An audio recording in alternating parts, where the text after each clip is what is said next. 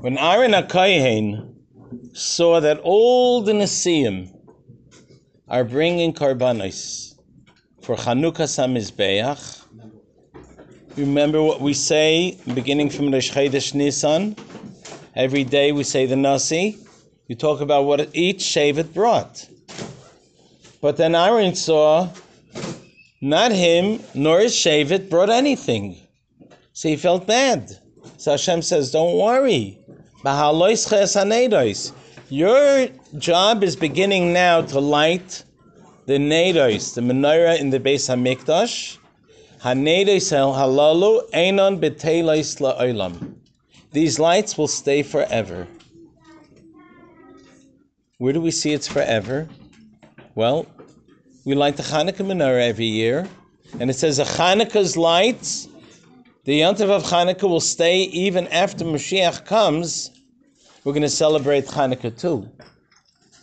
Because the lights of Chanukah stay on forever. What does it mean it stays on? Doesn't it go out? We already put away the menorahs.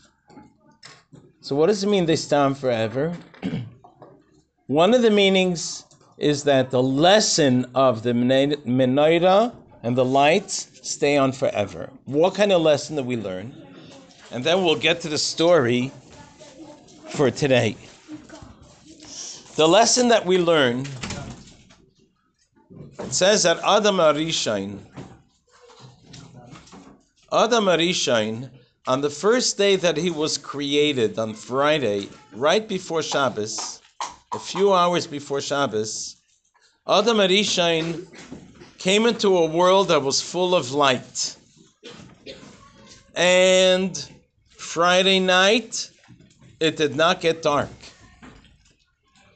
Shabbos day, again, it did not get dark. A whole Shabbos, it was light.